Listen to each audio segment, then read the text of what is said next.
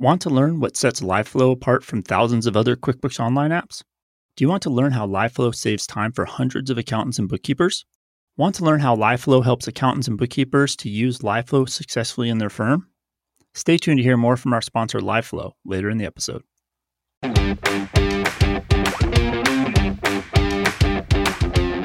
I'll tell you a secret, and I can't believe I'm going to say this publicly, but when I was going through my college career, I interviewed with the Big Four. I didn't get an offer. And I remember thinking, oh my gosh, I'm starting out my career as a CPA. It's such a failure because I'm going to a regional firm. It turned out to be the best thing that ever happened to me. Coming to you weekly from the OnPay recording studio. Hello and welcome to the show. I'm Blake Oliver, CPA, and we're joined today by Jen Cryder, CEO of the PICPA, the Pennsylvania Institute of Certified Public Accountants, and as always, my co-host, David Leary. Hello. Welcome, Jen, to the show.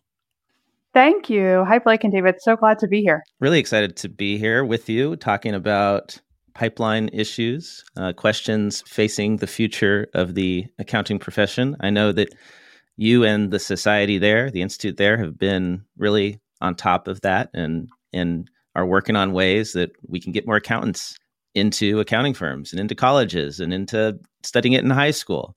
So eager to hear your thoughts on that. You did a presentation. It was the August Town Hall Professional Issues Update for the Pennsylvania Institute of CPAs, right? One of the slides really stuck out, slide 32. And it was a super clean slide, almost nothing on the slide. And it just said the sentence, "It is not possible to replace retiring CPAs one-to-one with new CPAs." And I just thought that was like really a good way to capture the state of things. Like that's where we're at. It is. It truly is. Because when we look at all the inputs into the pipeline, kind of the supply side or the supply chain of our profession, you have to think about it with lots of different layers. So you've got to look at demographics, high school and college enrollments, size of population, all of those things. And when you put all those pieces together, we know a couple of things. We know the pie is shrinking, right? So the generations that are coming into elementary school, middle school, high school, smaller. The pie is shrinking for sure. And then when we look at college enrollments, so I'm looking at it in Pennsylvania specifically, but even when you layer that against national data, college enrollments went down by double digits during the last 5 years. We're beginning to see that increase a little bit at this point, but so we've got a shrinking pie in terms of population size, and then less people are choosing to go to college. Clearly, that's the path into our profession. And so between those two things right off the bat, there's just a far smaller pool from which we're drawing from. And then you start to think about what are those factors that influence the choice of accounting major, and very specifically to pursue the CPA license, which is where my focus is. And it's this really complicated multi-level puzzle, but it is not possible to replace CPAs at a rate of one-to-one as they're going to retire. Almost every day in my role, I talk to a firm leader or somebody in practice who more or less is saying, how can you go find me more people? And I'm beginning to shift that conversation to say, I don't think we're going to be able to ultimately go find more people. Yeah, that's the slide right there. We're not going to go find more people. The pool is just smaller. And I do think that we have to adjust to that reality and think about it in that context, because then once you think about it in that context, you can really start to think about what are some effective solutions to this problem. We know that less people are choosing to major in accounting, graduating with accounting degrees. And then most critically, that ratio of how many accounting majors choose to pursue CPA licensure, that ratio has really fallen off in recent years. So when I think about pipeline, I think about it in each of those different layers, because each of those layers, demographics, college, licensure, each of them has a different set of issues and solutions. So glad to talk more about that. Experience, Learn, and Earn program that was introduced. I think this week the press release came out. I do think that those sorts of work and learn models are a really effective way to buy down the time and the cost of the 150. I know that's something that you guys talk about all the time, so we might as well jump right into that. I think that there are ways to buy down the time and the cost, and I think ELE is an early model of that. Yeah, so you're saying we can't replace accountants one-to-one. It's not possible. Nope. So then I guess the conclusion is that we shouldn't measure ourselves versus the historical numbers. We're always going to fail in that respect. Possibly. I think trying to measure ourselves against history, it just sort of sends us down the wrong path, because when I think about pipeline, I really think about a long-term human capital strategy, and you've got to look at the supply side and the demand side. I think what firms are going to require in terms of talent, I mean, it's already wildly different, and that's going to just that pace of change is going to accelerate. So I'm a CPA. I was in a public accounting firm for 15 years in the Philly area. And when I think about the stuff that I did at the beginning of my career, like none of that exists anymore because technology has replaced all of it. And I had a fabulous experience as an intern in my firm, but I was still footing numbers and photocopying stuff, things like that. Like it's all gone. So I think that we equally have to look at how's technology changing the work of people in firms? How are cultures changing and what impacts do we have to make there? The impact of global workforce, changing kind of compensation structures and metrics and incentives. You almost have to look at all of that together, because if you're only looking at the supply side, I feel like we run the risk of sort of missing the mark as we look toward the future. Like we've got to build for what the profession needs looking forward. I agree, but I'm going to dig into one of these supply side issues because it's one of my favorite. And It's the 150-hour rule, the additional 30 semester hours of education required to sit for the CPA exam. The ASCPA and NASBA have teamed up with Tulane to ease CPA licensing. That's the headline in Accounting Today. This story is about a partnership on a post-grad program at the Tulane School of Professional Advancement that will combine online learning with on-the-job professional experience to college accounting graduates. I believe there's a similar initiative on the East Coast in like New Jersey as well, something they're working on. So the idea is that students, instead of going into a master's, would join a firm as staff and then complete online courses and receive credit for courses and work experience that would get them to the 150 hours, the equivalent of the 5th year of education, so they could sit for those exams. So I look at these programs and I think to myself, why water it down further, right? Why take this 30 semester hours and make it, how can it possibly be as rigorous when you're working simultaneously as if you're sitting in a classroom? And why not just substitute the extra 30 hours for a second year of work experience like we used to have? Allow people just to go straight to work and get work experience and get licensed that way. So have 150 hours plus a year of experience, but also have 120 hours plus 2 years of experience and allow both pathways. And that's what Minnesota has proposed. The society in Minnesota has proposed bringing back that as an alternative path. What are your thoughts on this, Jen? Yep.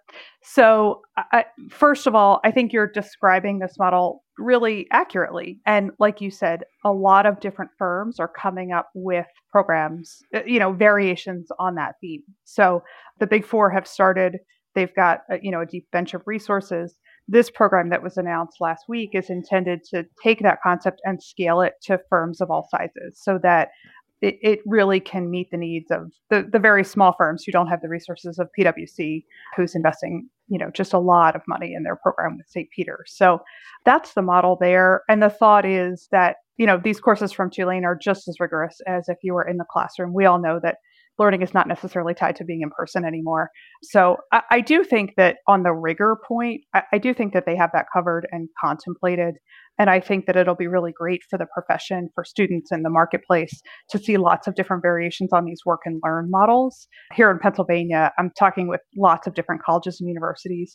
Often there have been credit for internships, co-ops, work study, all of those things.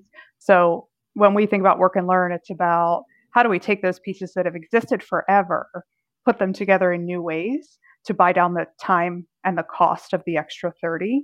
Because the research shows that it's really the time and the cost that are the hurdles there. So I think at least here in Pennsylvania, we'll see a lot of creative solutions. For example, if the school is willing to grant 6 credits for internships, how can we get that to a higher number? Or how could you take like 6 internships credits, combine that with some work study that's happening while you're in a firm, working full time at the firm, but still getting college credit for that? I think that combination of working and learning is essentially an apprenticeship model. And our profession is that of apprenticeship, right? Like we all know that you do the theory in school, you really learn on the job. And so rethinking how to effectively blend the two, I think is a really good thing. Your question essentially, though, was why don't we allow a lot of different paths? Yeah. Right? That's really where you were going. I mean, this seems complicated. Simple would be let them just do the apprenticeship by working. And whenever I talk to my fellow CPAs and I say, all right, what would you prefer in a new hire? Would you like them to have an extra year of education, or would you like them to come to you with an extra year of work experience? And the year of work experience trumps the education. Always. Nobody ever says. It probably does. Right. Now, I imagine maybe it's a little different in the Big Four, where those classes that you take in that master's program before you go work at PwC are particularly relevant to the needs of large multinational global corporations. But for most of us, most accountants don't do that. They don't go there. And so they end up collecting these 30 hours through a variety of irrelevant courses because it's easy and cheap. And an example in my case is, I took community college courses. I took Intro to Philosophy to satisfy my 150. Made me a better person, but I don't know if it made me a better CPA. Yeah. On the point of these work and learn models, the intention is to put really high quality content in there. And at least in that Experience, Learn, and Earn program, the schools that are going to put content in, Tuline's the first one in this pilot, but they intend to add other schools to it. They're committing as part of that pilot to bring the price point, the price point of the credit hour down to, I think, $150 a credit hour, which is the average cost of a community college credit. So a really significant buy down in cost, making it much more cost effective for the student and the firm if they choose to support it. But let's get to your real question of like, why don't we just change the law? So the first thing to understand is it would require a law change in every jurisdiction. So it is not me as a state society just deciding or making up my mind. It's not the AICPA. It's not even NASBA or the state boards. Every single state would have to change their law. And so when we went to 150, it took 30 years to do that. I don't think we have 30 years to solve this problem. We've got to find other solutions that get us there much, much quicker. Mm-hmm. So essentially, that is the answer. It would take far too long, and it would open up way too much risk to change all those laws. So that's why I look at things like work and learn, because I'm really interested in finding very practical solutions, because I don't disagree with you. Like, I'm a CPA. I lived this. I know I got really great stuff from a great accounting education, and then I got really great stuff from my on-the-job, learning. We don't have 30 years to figure out how to make that happen in the state law. So how do we, quickly and within the law as it's written right now, get to better, more creative solutions that gets the right talent into the profession quickly? Yeah. That's the really quick version. We could dig a lot into, the concepts of mobility and substantial equivalency and all the stuff behind it. But essentially, it is a very time-consuming and very risky process to open up every state statute. This episode of the Accounting Podcast is sponsored by LiveFlow. If you're really a busybody, your title would read CPB, a Certified Public Busybody. You're a CFO, a controller, a CPA, and yet you burn so much time on the busy work compiling reports, stuck in the land of CPB. Well, LiveFlow's mission is to get you out of there. It's the fastest way to connect your QuickBooks Online to Google Sheets. It's designed to eliminate your extra busy work by automating and scaling your client reporting with live hourly updates. Once you cross the border, some strange and wonderful things start to happen. You stop exporting reports from QBO. You no longer customize your sheets over and over again. Your central nervous system forgets what it feels like to deal with stale data, and you enter a state of nirvana. For your one-way ticket out of CPB land and 20% off your first 3 months, head over to accountingpodcast.promo/liveflow. That is accountingpodcast.promo/LIVEFLOW. Welcome back to CPA land. Well, so I do wonder about that, because that is the number one objection to changing this that is brought up at NASBA and AICPA. They always mention mobility was so hard to get, and we will struggle to maintain that, or it will go away. And of course, if you're a large firm, mobility is very valuable. It would be incredibly difficult if you didn't have mobility. to audit these companies that are all over. But we already have reciprocity with other countries where we say if you're a CPA in Australia and you come here to the United States, we'll have reciprocity. And they only require 3 years of education there. And we let them become CPAs here. So we have this perverse situation where if you're licensed abroad, you can be a CPA here with less education than we require for our own CPAs. And we've also got all these states with slightly different requirements, and somehow we've managed to create reciprocity there too. Like they're not identical. So they're not. They're substantially right. equivalent. So that's the debt. I love this. Now my inner CPA is coming out because I want to define substantial. Right. All right. What is substantially equivalent? Right. I feel like NASBA has far more discretion in determining what is substantially equivalent. And actually, they have complete discretion when it comes to the states that have deferred on this decision to NASBA, right? There's like in the law, there are states that say as long as NASBA calls it substantially equivalent, it's substantially equivalent. That's true. So it's really Ken Bishop at NASBA who can decide this. If he wants to, he could do it, or the board could vote and do it. I just don't believe that it's as complicated as passing a law in every single state, at least for a lot of states. Well, look how fast the states acted for COVID. Like nurses used to have to be licensed in each state, and they just, in 2 seconds, just fixed it. Now, and now I don't think it's gone back, right? Like nurses can just bounce around anywhere. And if you're good enough to be a nurse in New Jersey, you're good enough to be a nurse in Arizona, right? So obviously legislatures can move fast. They could do this in one session, but the support's not there by the bodies. Who's going to prompt the legislatures to make change? Well, here's where I think we should look, because I don't think you're wrong in asking the question, right?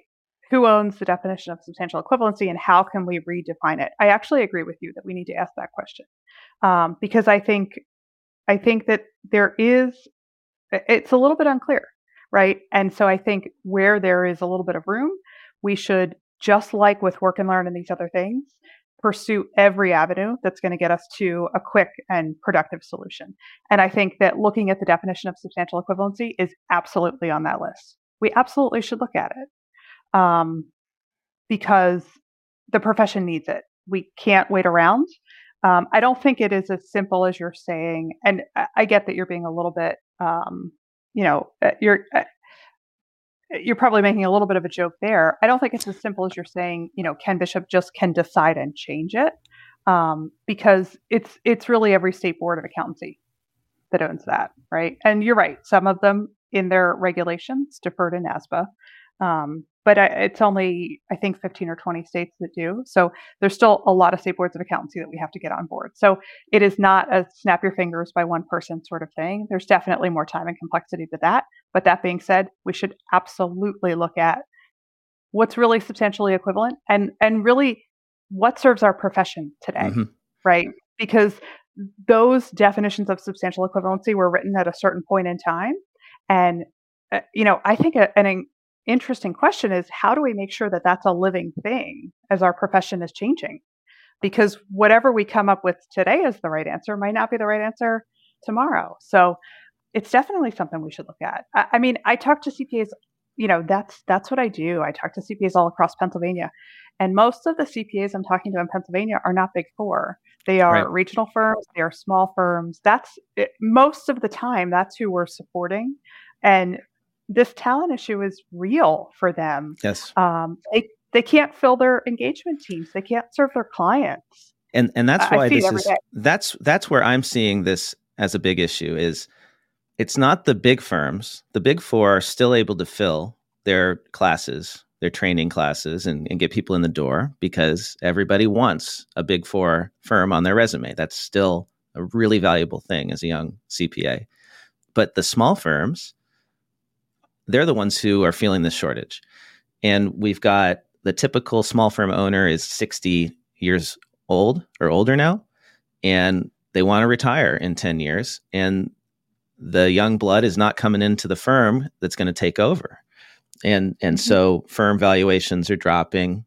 The idea of being able to sell your firm becomes more of a problem. And also just delivering quality work to your clients becomes an issue.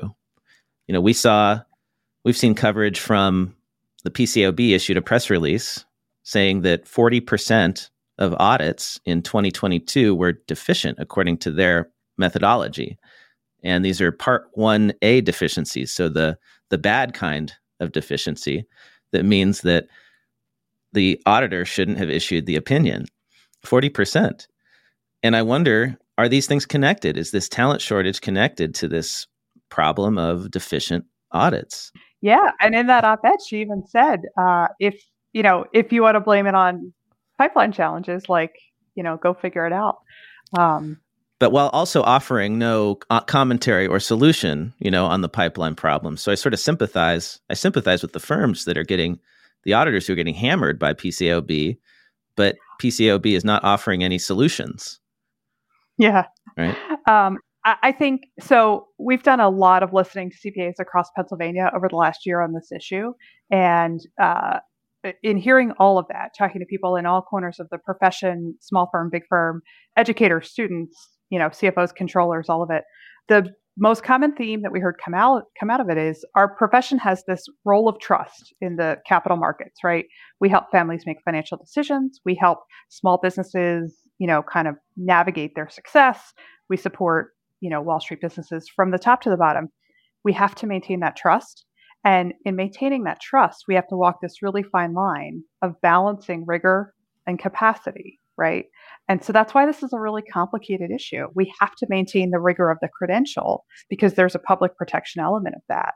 And, our profession has earned that and has to continue to earn that every day.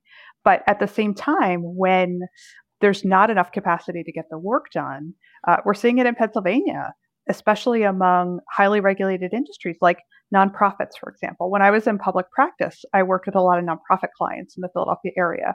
Because they got government money, they needed single audits and just like a lot of complicated regulatory stuff.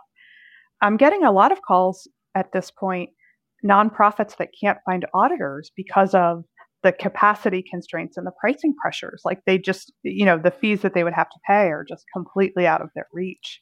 And that means they can't go get those funds that they need that require an annual audit, those grants, those big grants.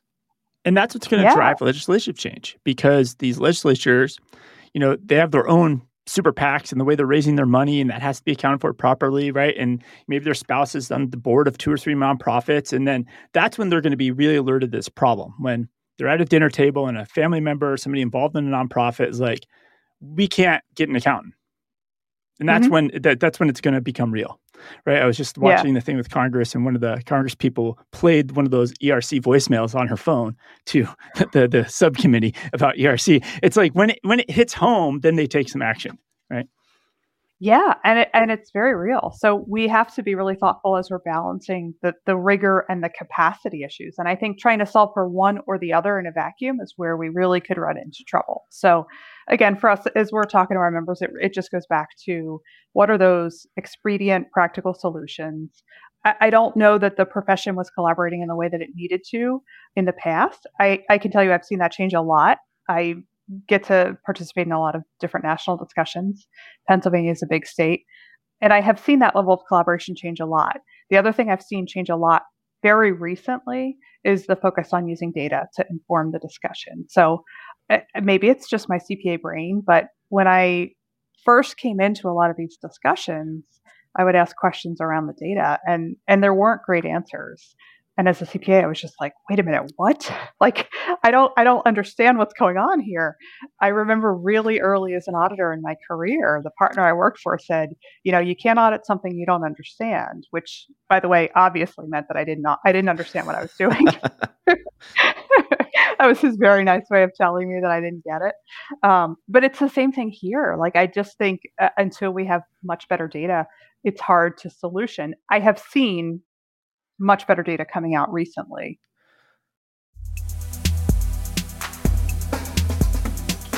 This episode of the Accounting Podcast is sponsored by Forwardly.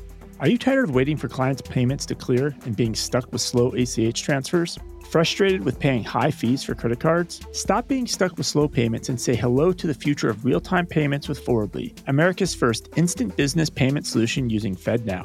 With Forwardly, accountants in the USA can receive small business payments instantly in their bank accounts, manage cash flow, and simplify accounting with automatic reconciliation. Best of all, Forwardly allows you to receive faster payments 24/7, 365. With competitive processing fees, generous partner rewards, and no commitment required, Forwardly empowers you to build a modern practice with happier clients. If you're ready to liberate clients and yourself from expensive credit card fees, the limitations of bank hours, holidays, or weekends, and are ready to embrace the future of real-time payments with Forwardly and FedNow, head over to accountingpodcast.promo/Forwardly. That is accountingpodcast.promo/FORWARDLY.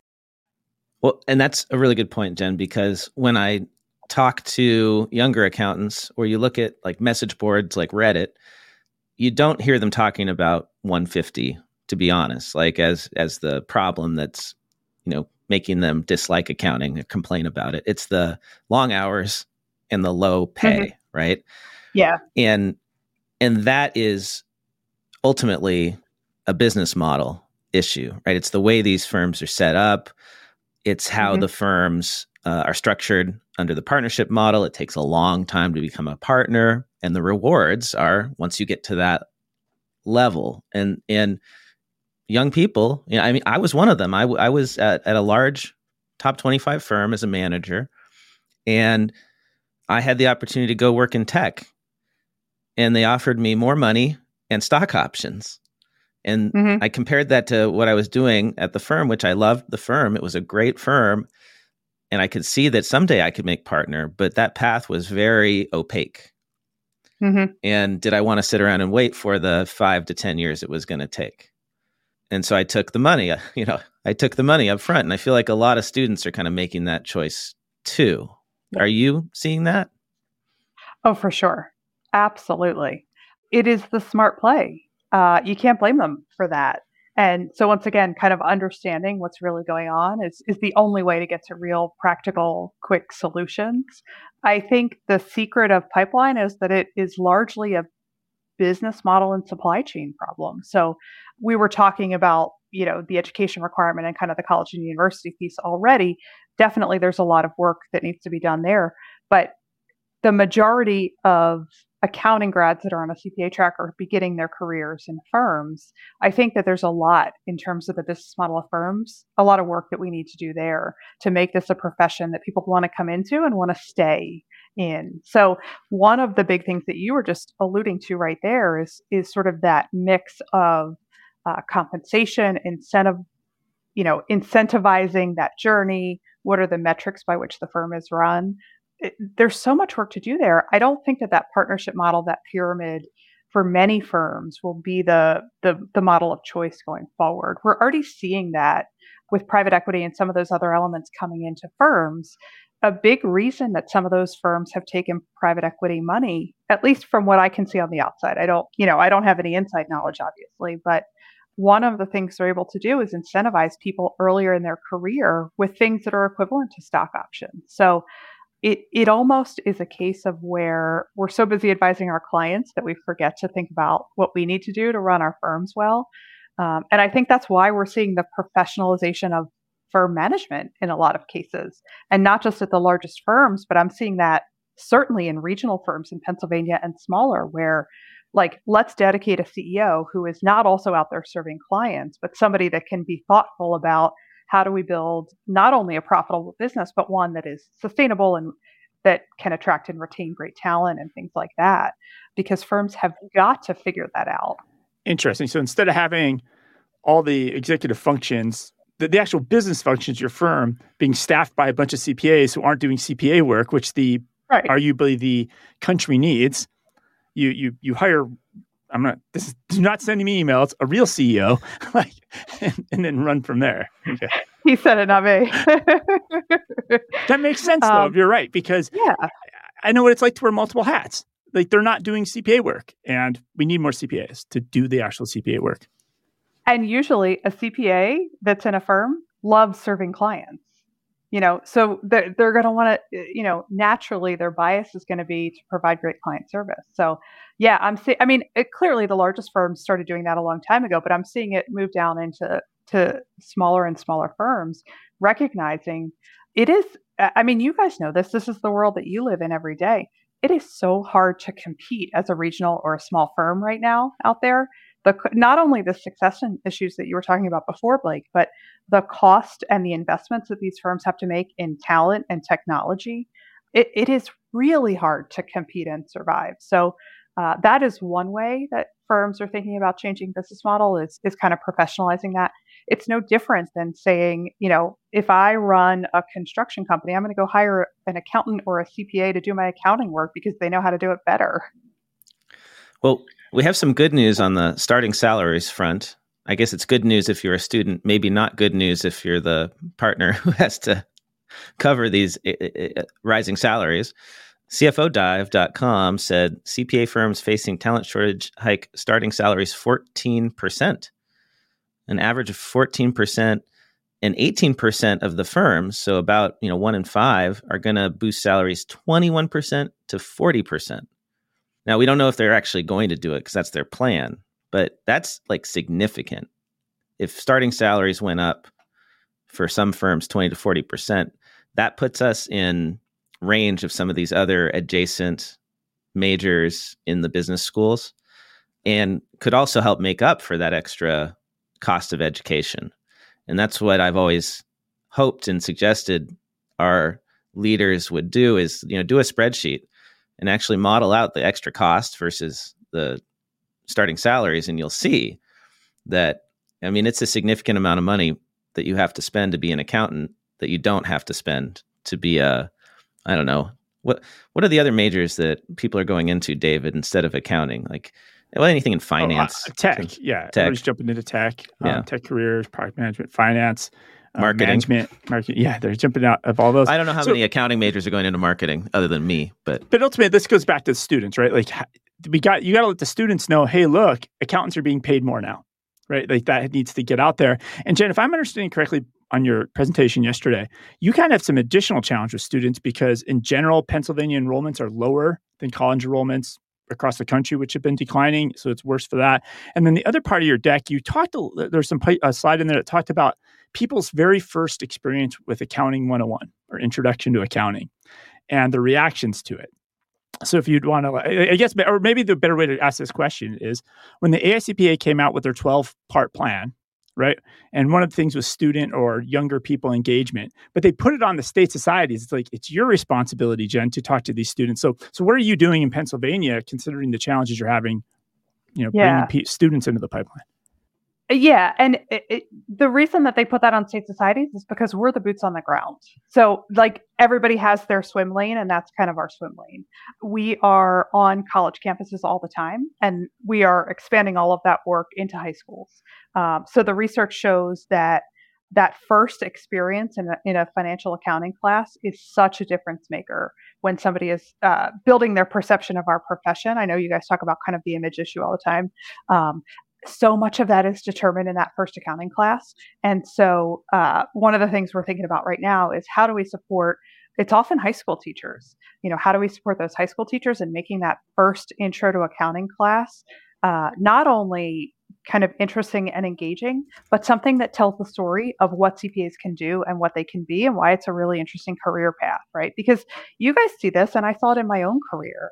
Being a CPA, it took me places I never could have imagined around the world. I got to, talk with CEOs and CFOs and do work that was so much more interesting than I ever imagined. How do we build all of that into that intro to accounting class?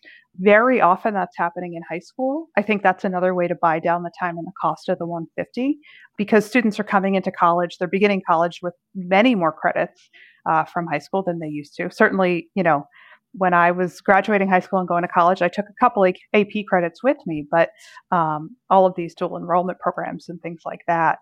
So not only are we focused on how do we get those classes into high schools, but how do we make them interesting and engaging? So here in Pennsylvania, we're actually piloting this in the fall. We're going to pilot with a small group of high school students. We have a financial accounting class that we're going to bring in to them, they're going to take it throughout the year, they will get college credit for it, and it goes on a transcript. So it, begins to count toward that 150 right off the bat. Those are the sorts of things that state societies are really good at, is kind of connecting those dots locally. This fall, we're also going to get, hopefully many hundreds of CPAs into high school classrooms across the state to talk to hopefully thousands of high school students about why this is a really awesome career.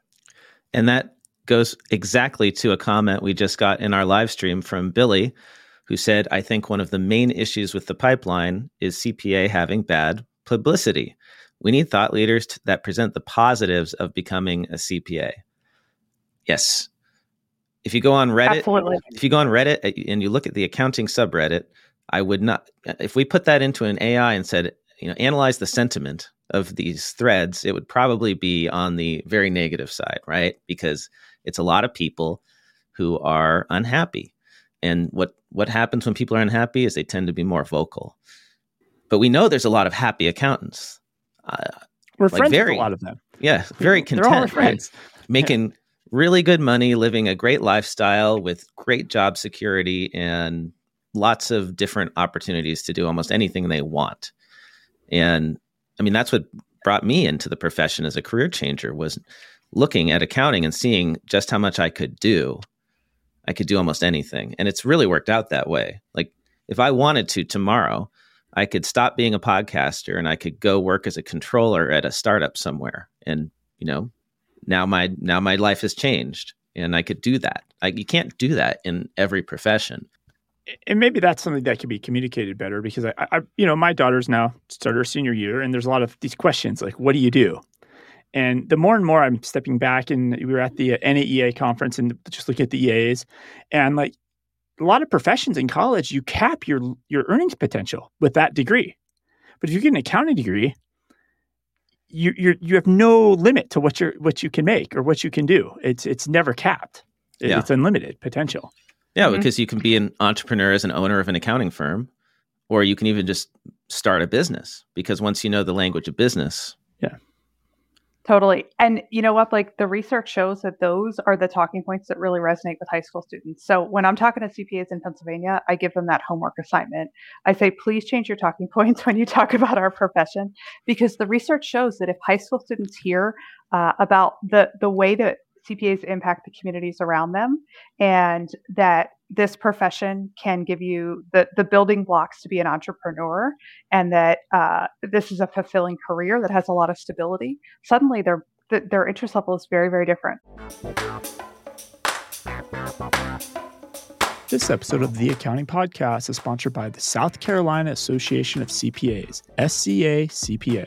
As a listener of this podcast, Blake and I consider you part of the accounting podcast community. Sure, it might get you a shirt, stickers, a free beer now and then, but wouldn't it be great if you could have a steadfast advocate, boost your career, get leadership growth opportunities, learn from a community of peers, build in-person relationships, or just enjoy lifelong friendships? That's the power you get from engaging with a state CPA association like the South Carolina Association of CPAs. Your state CPA association is more than just a CPE provider. State CPA associations keep their fingers on the pulse of ever-changing business, regulatory, and legislative landscape to keep you in the loop and to protect the CPA profession, which in the end protects your livelihood. Whether you're just starting your career or climbing the corporate ladder, joining your state CPA association can be life-changing. And best of all, there's a CPA association in your state. If you're ready to find out why CPA association membership is for you, head over to accountingpodcast.promo/SCACPA. That is accountingpodcast.promo/SCACPA.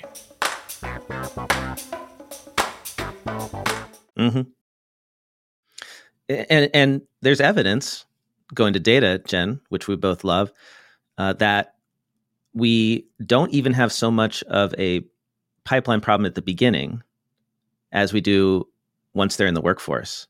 So Illinois CPA Society did a big study on retention and found that, no surprise, we lose a huge percentage of accountants in their first few years in the profession. And why does that happen? Well, they get burned out on busy season hours. And that goes back to the whole business model, especially if the Big Four. I mean, I don't think I'm going to surprise anyone to say that you got to work long hours and people get burned out doing that. And so, how do we get these students into jobs where, there's life outside of the job, and it's not just grinding and grinding and grinding.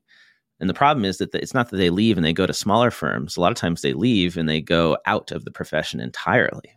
It's like that first job is so important. And I worry that like the people leading the Big Four don't have the same concerns that we do. I don't hear them talking about reducing hours or stress or making the job better. It just seems to be all dollar signs. I don't have insight into the leaders of the Big Four, so I can't confirm or deny that point. I do get the opportunity to talk with leaders of regional firms and smaller firms across Pennsylvania, and I think that the sentiment is really changing. There's a variety, I would say. Let's be fair. There's a variety. I think that there's a lot of firms that are still very compliance focused. I'm going to deliver a tax return. I'm going to deliver an audit, those services that are pretty commoditized. And I think that in a lot of markets in Pennsylvania, there's a lot of room for that. There's still need and demand. But I'm seeing a lot of even the smaller firms shift to more professional services, which is the kind of stuff you guys talk about all the time, right? The advisory services and things like that. Regardless of which category a firm falls into, a lot of leaders I'm getting the question much more frequently. How do I build my firm so that there's not workload compression, we're not burning people out, all of those things that you were just mentioning? I think it's great that I'm getting the questions, right? It's a great place to start. They don't have answers. And I see that as the role of organizations like PICPA to help build those answers. And it's one of the reasons why, I honestly thought I would stay in public accounting forever, but it's one of the reasons why I'm so energized about my role, because I see PICPA as being a force multiplier on issues like that. So, we want to build a new business model for accounting firms in Pennsylvania that are, smaller, mid-sized. There's a lot we can talk about there, right? We were talking about compensation and metrics and all of those things.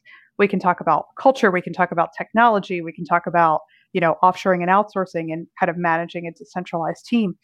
But an organization like mine can kind of take all of that and put it together in terms of best practices and amplify that out. Yeah. So that's a big focus of ours this fall. I would love to figure out a way to get these professors in these top accounting programs to promote working at a regional firm rather than the only path is to go do what I did, which is go work Big Four. Because it's not the only path. But when you talk to students, they seem to think it's the only path because that's what their professor pushed on them. And I understand, right? It makes sense. Like that was their career. I'm sure that the PwC is donating a bunch of money or whatever firm is, connected with that school a lot. But, they're bringing them in and they're burning them out and there's nothing left for the profession. That's what it kind of feels like. I had a similar experience. Yeah, the school that I went to, similar. They were super focused on Big Four. And I think it's well-intentioned. The professors want their students to have, the best start to their career. And they think that a different level of opportunity comes with that kind of start. I'll tell you a secret, and I can't believe I'm going to say this publicly, but when I was going through my college career, I interviewed with the Big Four. I didn't get an offer. And I remember thinking, oh my gosh, I'm starting out my career as a CPA. It's such a failure because I'm going to a regional firm. It turned out to be the best thing that ever happened to me. I started my career with this regional firm that was, about 100 people. This firm was so connected and there was such a strong culture. Like literally, they would cook us dinner every night during busy season. Like they hired someone to come in and cook us dinner and we would all sit in the lunchroom and eat dinner together. Like it was amazing. Yeah. But I'm so glad you shared that, Jen, because that is exactly the experience that's still happening, where there's this mental block. We seem to think as students, if you're a high performer, and you don't get that Big Four offer, you're a failure. And I just read a post, like there's posts like that online every week. Somebody didn't get the Big Four offer they were hoping for. And now they're like, do I leave accounting? Am I done? And that's just totally wrong. Like there's so many amazing firms that are virtual now that you can go join that are, doing incredible work. And if you want a 35-hour work week, you can get it at one of those firms. And I'm not saying if you want a 70-hour work week, you can go get it too. Like everybody's offering different options, whatever fits your lifestyle that you want. And is some of this just funds and money? Like a regional firm can offer dinner to their employees and they're taking care of their employees, just like they took care of you, Jen, right? But the big four can roll in with Chick-fil-A and pizza to a college campus. Right? They do that. They do heavy recruiting, right? Yeah. Right. It's like it's the story's fine, but who's hearing the story if you're eating a slice of pizza? Yeah. That's paid for by somebody else. It's tricky because I also think that it's all part of the machine, right? The colleges well, look at how many people joined our business school and got jobs. And if you really look, the top, they'll list like 20 companies and 15 of them are accounting firms that they're pushing people into because they use this as a way to recruit students. It's just a big machine. Yeah. Ultimately. Yeah. In many ways, we're focusing on the wrong metrics, right? You've got firms that are focused exclusively on top line revenue, and that's not a metric that makes for a good work-life balance, job experience. And then you've got, colleges and universities that are focused on their, I don't know what you call that metric, but, how many of their students get into the top firms, right? And they brag about that. But that's not what makes for happy people either. It doesn't consider that in the equation. So it's funny that we as accountants are focusing on the wrong numbers in so many ways. I do think that the regional firms, the middle size, the smaller firms will be the ones to figure out the business model faster. Just because I think, not only do they have, they're a little more agile to make those changes. Often those sorts of things are within the control of a smaller group of people. So I think they can get there quicker. But I also think that they're more incentivized to do it because, like I said a couple of minutes ago, the costs of people and technology and all of those things make it really hard to be successful in that, small and mid-sized firm world. We've seen record profitability in firms for the last 3 or 4 years. I think that's going to start to get squeezed because of the data point you gave earlier, where those starting salaries have really started to jump up. Thank goodness. You got to give firms credit for that. They've made substantial increases. And that's not just in the first year, right? Like they have to then go and make adjustments throughout the firm. That's a huge investment that they are making. And sometimes these investments don't have to be huge. They just have to be creative. And I love this example in Accounting Today, this practice profile article. It's about a firm called Mize, M-I-Z-E, CPAs. They have found success in recruiting and retaining talent through creative strategies. At a college career fair, the firm offered Squishmallow plush toys as giveaways, which generated excitement and resulted in close to 50 to 70 resumes. David, I know, having been at your house, just how much your daughter, who is nearing work age, loves Squishmallows. So they're right on it. Well, not just that. The accounting twins. The accounting twins just graduated with their accounting degrees a year ago, and they're all into those Squishmallows. So, yeah, this is a good marketing. Yeah. Is that how you say it? Squishmallows? Squishmallow? It's like a marshmallow, but it's I don't know. Yeah. Yeah. No, my daughter loves them too. Yeah. That's so funny. So, maybe just have some, good swag at your career fair booth that these younger folks want. Ask your kids what's a good one. And I think that's genius. The firm's also done a pet adoption event where they held a cutest pet contest and handed out branded swag. Other strategies include hosting Bring Your Dog to Work Day and providing monthly surprise gifts to employees. Yeah, I think that's a good strategy. Really differentiate yourself from that firm where you're going to have to be wearing the suit and tie. Not that there's anything wrong with that, right? If that's what you want to go to New York City and you want to wear the suit and tie and walk around a skyscraper and audit Coca-Cola or whatever. I guess you'd be going to Atlanta then. But, either way, right? That's great. If you want that, that's great. But if you want the more family atmosphere, there's firms that offer that. And I think you're right, Jen. We need to do a better job promoting that. Mm-hmm. That's how we keep. Yeah, and I think you got to follow through, right? Because they might have gotten a lot of resumes with the Squishmallows, but then you've got to back it up and actually build the firm and the culture that delivers on that. Yeah, don't burn them out after 2 years. Yeah, you say goodbye to your Squishmallow because you won't see it for 2 more years. Well, no, that's what you use as your pillow at your desk. Or you scream when into you it sleep under your desk. Yeah, it's under exactly when you sleep under your desk. So I have a feeling. Yeah, go ahead, David. I was going to say, like, speaking of like image and stuff, I don't know if you saw the Cal CPA rebranded last week or the week and a half ago.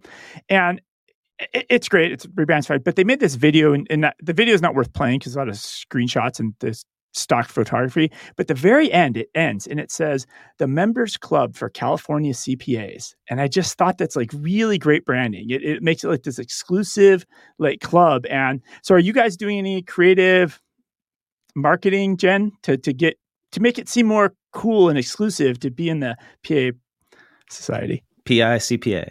PI, sorry. Yeah. No, that's okay. We're actually going through rebranding right now also. So we're not quite there yet, but stay tuned.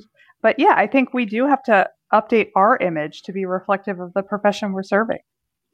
Well, I think that is a great way to wrap this up.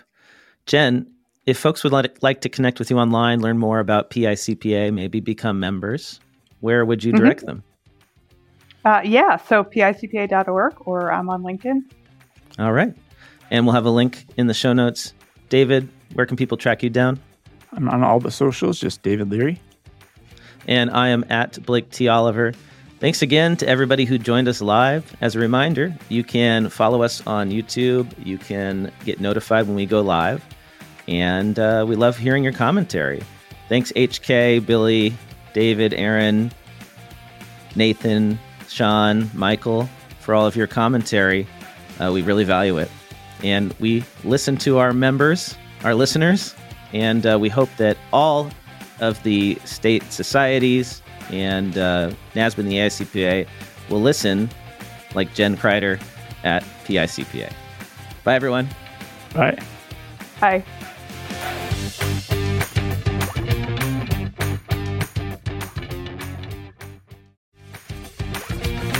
Time for the classifieds. Your accounting clients don't want another shiny app they have to log into. They want to be met where they live, in their email inbox. FinDaily does just that.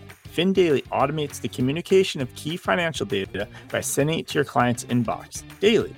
Try FinDaily out for free at findaily.io. That's findaily.io. Sick of waiting for same-day ACH transfers that stick to bank hours or paying high fees for credit cards? Stop settling with slow payments and say hello to the future of AR with Forwardly, America's first accessible instant payment solution. With Forwardly, accountants in the USA can receive small business payments instantly, 24/7, 365 days a year, manage cash flow, and simplify accounting with automatic reconciliation. With generous partner rewards, ridiculously low fees, and no monthly charge, you can start thinking Forwardly at forwardly.com. That's forwardly.com. Want to get the word out about your newsletter, webinar, party, Facebook group, podcast, ebook, job posting, or that fancy Excel macro you just created? Why not let the listeners of the Cloud Accounting Podcast know by running a classified ad? Hit the show notes for the link to get more info.